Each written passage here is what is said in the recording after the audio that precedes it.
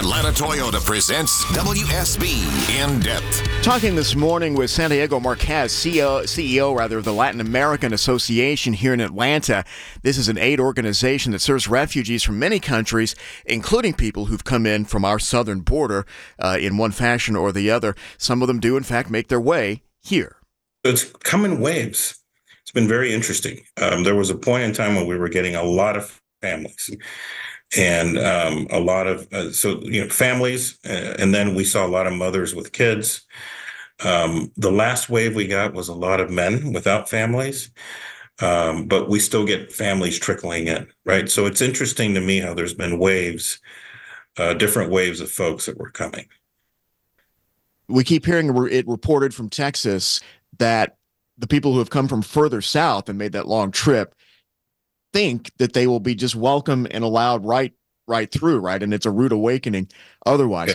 By the time some of them get here, obviously they realize that isn't true. Do you find that they're down, disillusioned, afraid they're, really in some difficulty?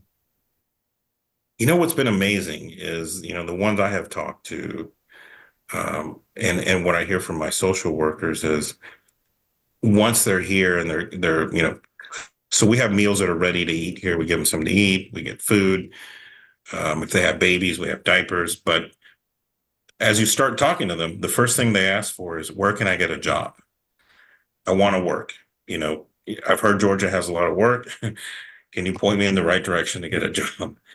And so that's been an amazing, beautiful thing to see. I do think lately, especially with some of the ones that were going up north and coming back, there was a couple of guys that we talked to here recently, and they were ready to go back home, back to Colombia. They realized that they, had gotten here. They'd been to New York. They had some friends in New York, and that wasn't working out. It didn't look like their asylum was going to go through, so they weren't going to have work authorization. And so my last conversation with them was, can somebody help us get to Colombia?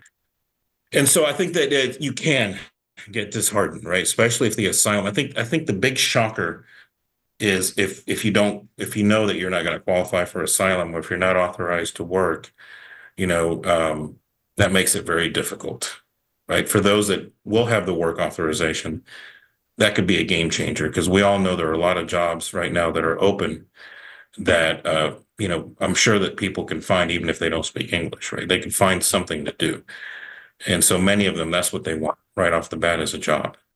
His answer to, can you help me get back to Colombia, is his organization is not equipped, not financially equipped even, to help with that. There are some organizations that will. For some, though, it is too late once they get this far.